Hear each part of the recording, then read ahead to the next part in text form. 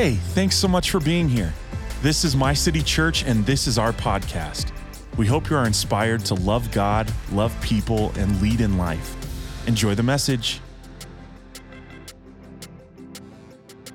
Hey, good morning, My City Church. How's it going? If we haven't had a chance to meet yet, my name is Kelly Nelson. I am the wife of Eli Nelson, and together we are the lead pastors here at My City Church, and I am honored to be the one bringing the word to you this morning.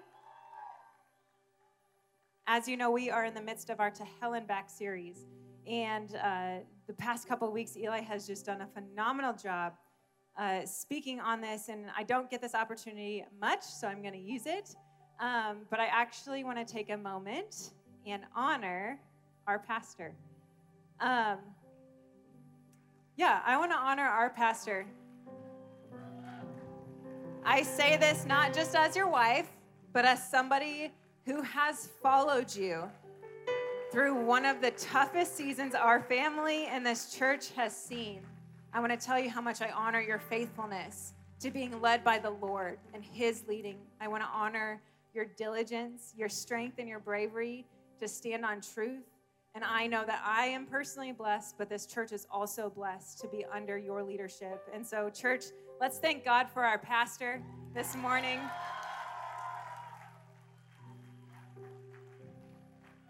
We love you. So go ahead and be seated.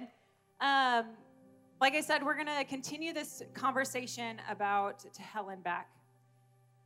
And we've talked about the realities of suffering, that just as anyone else, just because we're Christians doesn't mean that we're exempt from suffering. But because we're Christians, we also, though, have the ability of a position as a child of God, as well as strategies that the Lord has given us. But I want to talk about a particular area of suffering that I think is really, it's highly important, but it's often not acknowledged or cared for. And I hope everybody understands that we are made up of a body, we have a soul, and we have a spirit. And so we've talked a lot. We also understand that if something happens to our body, we have medical professionals that we go to. We take the medication, we have the surgeries, and the church is really great in the spirit realm, where we have scripture, we have prayer, we have elders, and we can lay hands. But what does scripture talk about in regards to our soul? When we encounter something difficult in our life, when we encounter suffering, what happens to our soul, and how does scripture help us to care for that? Okay, and so what I'm actually going to do is, it's me. I'm different. Eli's him when he preaches, so you're going to get me. And so I just want to pray, because once I get into scripture, I want to get into it. So I'm going to pray, and as I'm praying, feel free to open your Bibles and join me in Genesis chapter 2. So let's pray. Father, I thank you for this word, for your word. Lord God, and I come before you right now just as an earthen vessel to say, have your way and to use me. Use my words, use the works of my hands and the meditation of my heart to speak in and through us today, Lord God, for the riches of your kingdom and for the glory of your name. Father, we give you this time and we open up our ears. And church, say this with me. Say, Lord, I am ready to hear from you. In Jesus' name, amen. Amen. All right. So before we dive into scripture, I want to lay some groundwork, and I'm going to ask a very bold question. My question is, would anybody in the room be so bold to raise your hand and to admit that you've been through something traumatic? Okay, quite a few hands. Well, the reason why I ask this is because the proverbial hell that we've been talking about can also be defined as trauma. And while I think a lot of us can concede to using that word for like the big T trauma things, like, you know, an unexpected death in the family or bankruptcy or a rape, in all actuality, we could have all raised our hands because we went through year 2020 together. That COVID, whether or not this particular virus affected you in some way, the very fact that we communicate, that we talk about, that we think about our time frames of our life as before and after an event is a clear indicator of something traumatic. And so for your life, understand that if you are looking at your life and you think to yourself, well, I was this way before said event, and now I'm this way after said event, that could be an indicator that you've gone through something traumatic, and it's something to be considered of and taken care of. But what about the little t trauma things? These can be things that are a little bit more specific to you, a little bit more personal to you, and those can look like a particular stressful time at work where maybe there's really high, intense demands, or maybe there's a difficult relationship in your life. There's maybe a really difficult season with children, a child. But understand that another indicator or trauma can also be defined as something that you experience that changes the way that you think about yourself, that changes the way you think about God, and or changes the way that you think about the world.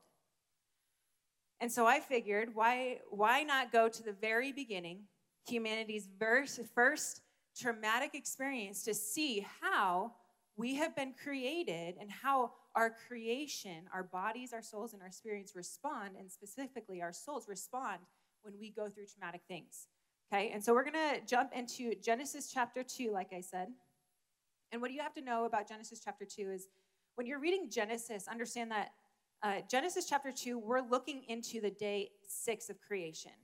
Okay, any binge watchers out there? You watch seasons? Okay, Genesis chapter 1 is kind of like a season recap of creation. You're seeing you were going to watch season 18 of Grey's Anatomy.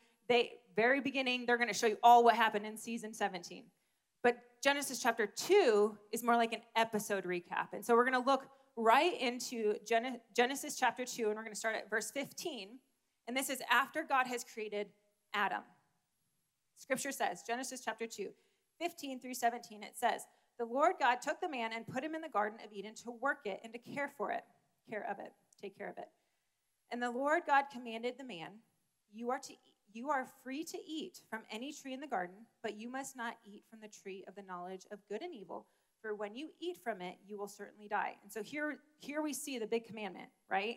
Where God tells Adam, do not eat from the tree. But verse 18 says, the Lord God said, it is not good for the man to be alone. I will make a helper suitable for him. So Eve is not created at this point. When God told Adam, Eve wasn't there.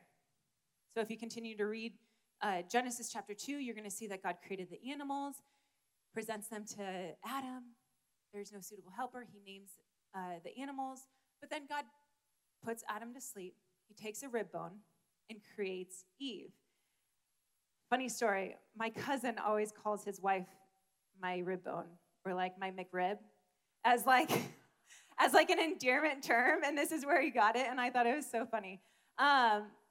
So all you husbands, feel free to use that. So come here, rib bone. So anyways, so that's what happens in the rest of chapter 2. And so Eve is made at the end, and so now we're going to continue reading in Genesis, and we're going to read into Genesis chapter 3. Okay? And so it says in chapter 3, verse 1 through 3, it says, now the serpent was more crafty than any of the wild animals the Lord God had made. He said to the woman, did God really say, you must not eat from any tree in the garden? The woman said to the serpent, we may eat fruit from the trees in the garden, but God did say, you must not eat fruit from the tree that is in the middle of the garden. You must not touch it, or you will die. And I don't know about you, but have you ever asked yourself, like, how did she know that? How did she know that that's what God said? And a lot of people can have some assumptions in there. We can assume that, oh, well, God told her at a later date, or, well, Adam obviously told her. But could I submit to you something else, or in addition? Could it be that because Eve was taken from Adam, and Adam was the one that received the word of the Lord, that we are then created with a knowing in us? We are created when God said, hey, let's make man in our image. And our God is a holy and righteous and moral God, that in his image, we also carry a knowing of what is right and wrong. Because it sure sounds like what Paul says in Romans, to the Romans. He talks about us, and he says, indeed, when Gentiles do not have the law, do by nature. What do you mean by nature? Something in me? Do by nature things required by the law. They are a law for themselves, even though they do not have the law. They show that the requirements of the law are written on their hearts. Their conscience also bearing witness, and their thoughts sometimes accusing them, and other times even defending them. Can I tell you that God has written a knowing on our hearts? That there is a knowing that the enemy is going to confront. And when something happens in our lives, something big happens in our lives, you have to recognize that this is going to be the first target of attack with the enemy, is that he is going to now confront something in your knower. We all have a knower. He's going to confront something in your knower. Because this is what he does in verse 4 and 5. We see it. He does it to Eve. He says, "You will not certainly die." Lie number 1. The serpent said to the woman, "For God knows that when you eat from it, your eyes will be open and you will be like God, knowing good and evil." So Satan confronted what she knew. This is one of the reasons why it's so important to have your knower based in the Word of God. We can know a lot of things by our experience. We can know that men treat women wrong, or we can know things that stem from experience. But that's why it's so important, because those are lies. Not all men are like that way. Certainly there are some men like that, but we have to be based in the Word of God, because the Word of God does not change. So our knower, what we know to be truth, has to come from Scripture, because Scripture never changes. But I want you to notice how he does this, how Satan does this. So we see that he first spits one lie. And that lie is kind of generic. It's obviously a lie because, hello, the death rate of humanity is 100%. We are all going to die. And I know that's a little morbid, but that's the truth. Like we now all die because of this result. Okay? But notice how his second lie is. Notice how his second lie is much more specific and it's much more personal. When you eat from the from the tree, your eyes will be open. He gives it a little bit more of that personal sting. And I think if you're honest with yourself, you would recognize this in you as well. That, this church doesn't want me here. Starts there. And then it goes, they looked my way and didn't say hi to me, so they definitely don't want me here. Or, I don't know if God's going to be able to provide. And then it goes, see, your boss overlooked you, and you're not going to get that promotion. You have to pay attention to how the enemy is going to attack and how because he's not changing. He has not thought of new things to do. And so this is how we can, knowing Scripture and learning from Scripture, be safeguarded to the attacks of the enemy. So it's one to first recognize that he will attack something, the truth that is written on your hearts. And he does it by lies. Because what happens? There's something that changes in Eve. There's something that's broken in her, because then in verse 6, we read, "When the woman saw that the fruit of the tree was good for food and pleasing to the eye, and also desirable for gaining wisdom, she took some and ate it. She also gave some to her husband who was with her, and he ate it." And again, I asked myself, was she blind before this? Was it not good looking before he said something about it? Was it, Adam was told that it was a tree of knowledge. Knowledge, wisdom, is that not the same thing? And so a lot of us, I think, can recognize how because she took the lies, she received the lies from the enemy, that her knowing transitioned into a change in her thinking. And this is what we do, right? So something happens to us, we change the way that we think about ourselves, or we change the way that we think about God, or we change the way that we think about what's going on in the world. But I would submit that there's also something else to consider. That the progression of our life isn't just from our knowing to our thinking, and then we read she did something, she acted upon it, that it's not just from knowing to thinking to action. But let me ask you in this way, how do you think you would feel if you were in Eve's shoes? You didn't hear anything new about the fruit. How would you feel after just hearing something new about your God? You just heard that God is hiding something from you and he doesn't want to give it to you, the wisdom.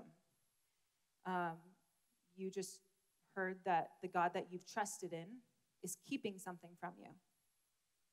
And this is what's interesting, is that science and faith are not at odds. And I know the world's trying to get us to think that, but every science, astronomy, psychology, it is not at odds with faith. In actuality, if you do some digging, every new discovery just confirms the word, just confirms what we already read in Scripture, how we are made. And so the point is that our emotions do matter, because I specifically asked you, how do you think you would feel? How would you feel if you were in that position? You just heard something new about God, not something new about the fruit, but you just heard something new about somebody else. Because our emotions, they do actually play a role in the behavior that we have. And again, psychology is continuing to confirm this notion.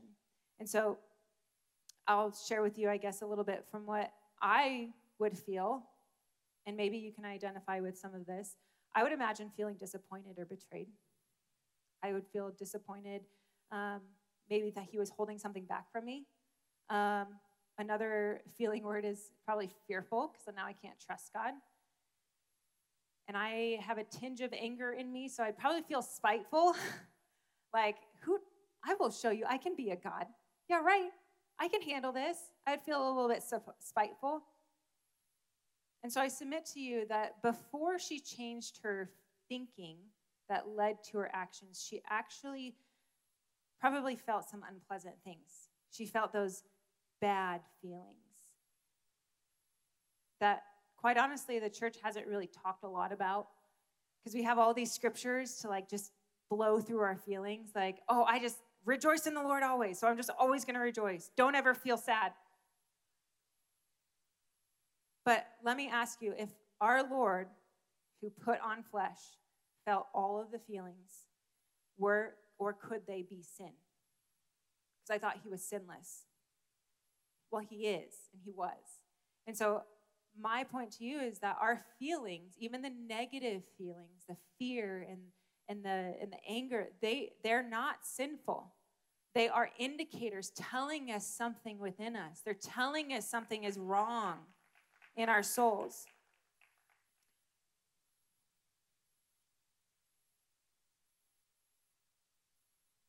And what I want to communicate today is that really the church should be one of the safest places that we can communicate, that we can go to a brother and sister in Christ, that we can go even to the Lord to be able to share and express some of these feelings. And so there's something particular about Jesus, I think, that is so special, is because he, like I mentioned, if he has experienced these feelings, then he knows, and we can go to him in them. Because in Hebrews chapter 4, verse 15, it says, "For we have not a high priest, which cannot be touched with the feeling of our infirmities, but was in all points tempted like we are, yet without sin." And so because the emotions themselves are not sin, because then Jesus would have sinned if he felt those emotions, and you can clearly read how he felt those emotions in some of the Gospels, then we can feel them, let alone bring them to our high priest. And I can't tell you how many times I have watched people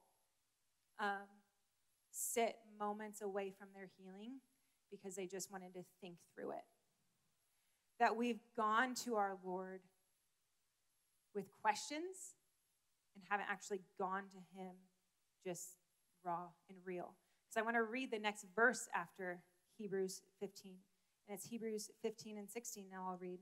"For we have not a high priest which cannot be touched with the feeling of our infirmities, but was in all points tempted like as we are, yet without sin. And so let us therefore come boldly unto the throne room of grace, that we may obtain mercy and find grace to help in time of need."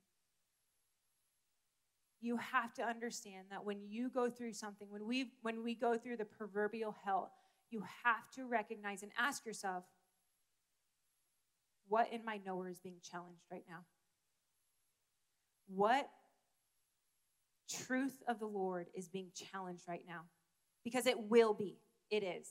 And it's something very vulnerable, to be honest.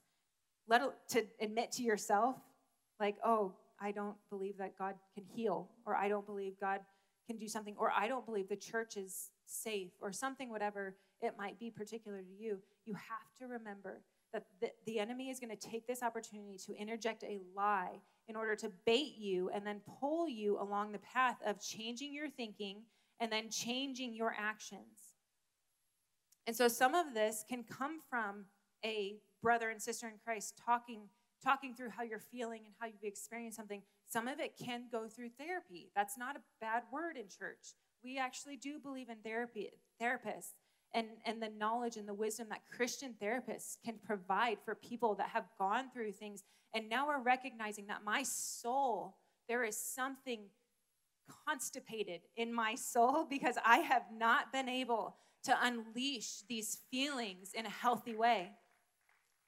Because there is a healthy way to unleash anger. There is a healthy way to unleash sadness.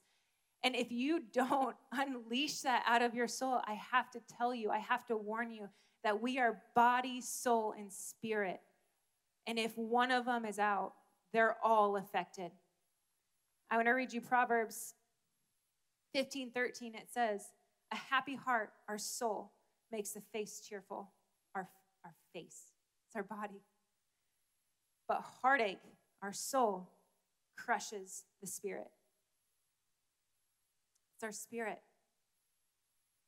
And so my question to you is, would it be okay for God to heal your pain without explaining your pain?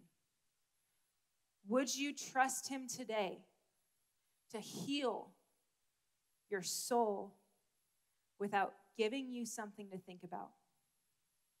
Without trying to explain it. Why did this happen? What did I do? Why did this happen to me?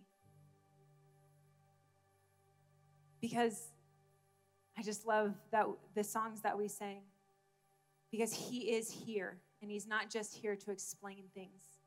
He's not just a God of knowledge.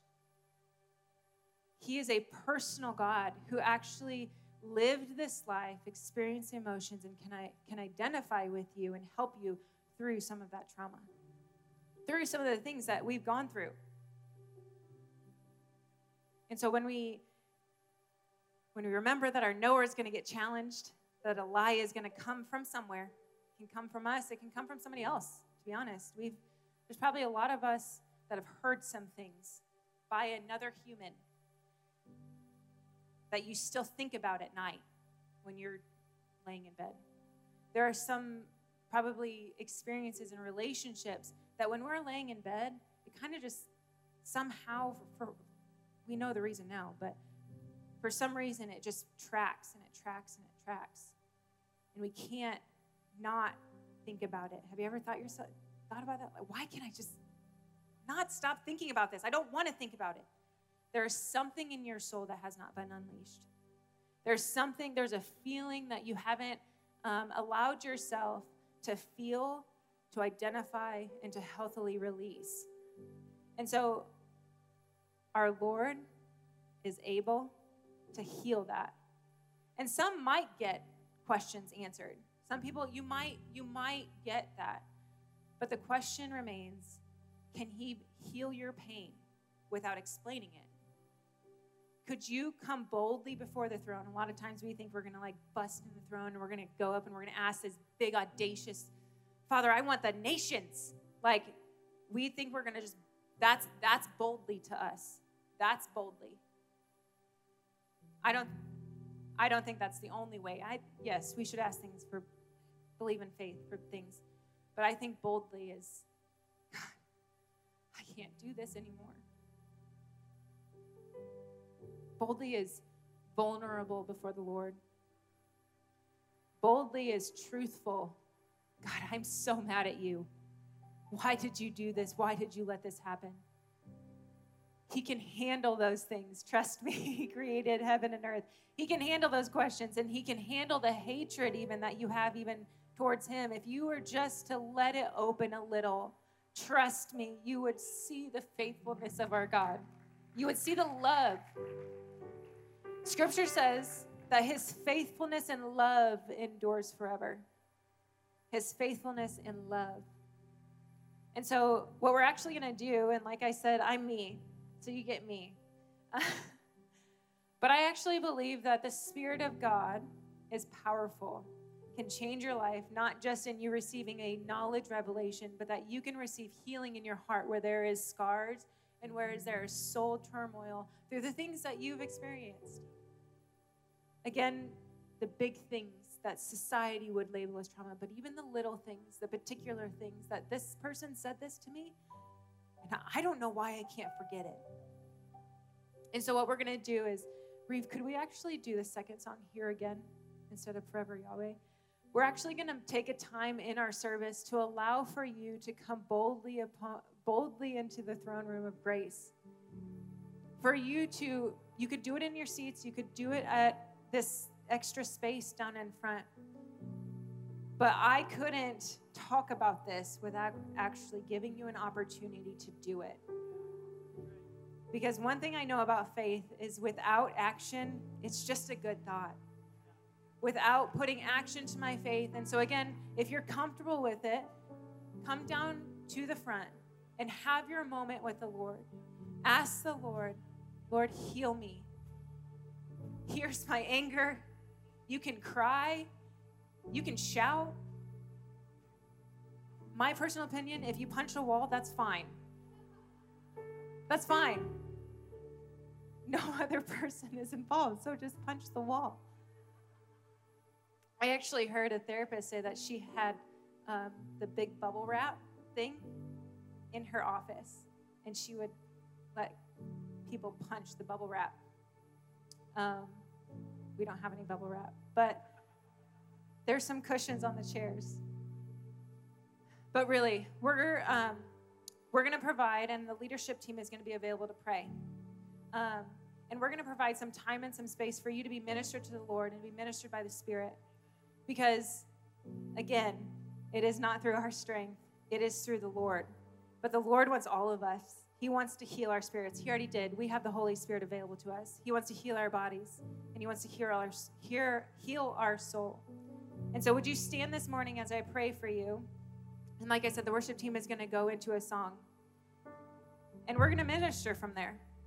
And you might have somebody come and lay their hand on you. If you want specific prayer for something, there's going to be leaders available. There's pastors available to pray with you and pray for you. But this is your moment. This is your moment to take what you have gone through, just pick one. I know we all have many. You could bring all. I encourage you to bring all. But if that's too much for you right now, pick one. Pick one thing and bring it to the foot of the cross. Bring it to the Lord and let him wash over you. And so, Father, we come before you right now in the name of Jesus. And we ask that your Holy Spirit would come right now and fall afresh in this place, Lord God. God, we come before you as humble servants, as vulnerable and real humans who have experienced atrocities in our lives, Lord God, that have been abused, that have been taken advantage of, that have been lost in seasons of our lives, Lord God. And I know, Father, that you are a healing God, that you are a faithful God, and you are so loving. And so, Father, we pray right now that in every heart, would you remind us, would you bring to the surface, Lord God, the scars and the pain, Father, of our soul. Would you bring it to the surface, and in the most loving and gracious way, would you help us to release it and give it unto you? Would you help us to give you all that we are, not just the perfect, but our brokenness? Would you help us, Lord God, to walk in the freedom that you have in the name of Jesus? And so, Father, right now, I anoint this open space. Holy Spirit, pour out your anointing of healing in this open space. Would you touch hearts that have been hardened by this world? Would you touch hearts that have been hardened by the abuse in their family? Would you touch hearts and soften hearts that have been abused and taken advantage of and have been spoken death over. And we proclaim in the name of Jesus that that is no more. We proclaim freedom and life over every person under the sound of my voice, Lord. And so I thank you, Lord, in Jesus' mighty name. Thank you so much for listening today, and we want to give a special thank you to those that give so generously to My City Church. We wouldn't be able to do this without you. If you would like to give today, please hit the link in the description or go to our website at mycitychurch.cc/give. And if you enjoyed today's podcast, please hit the subscribe button and share it on all of your social media. We love you so much. We'll see you next week. God bless.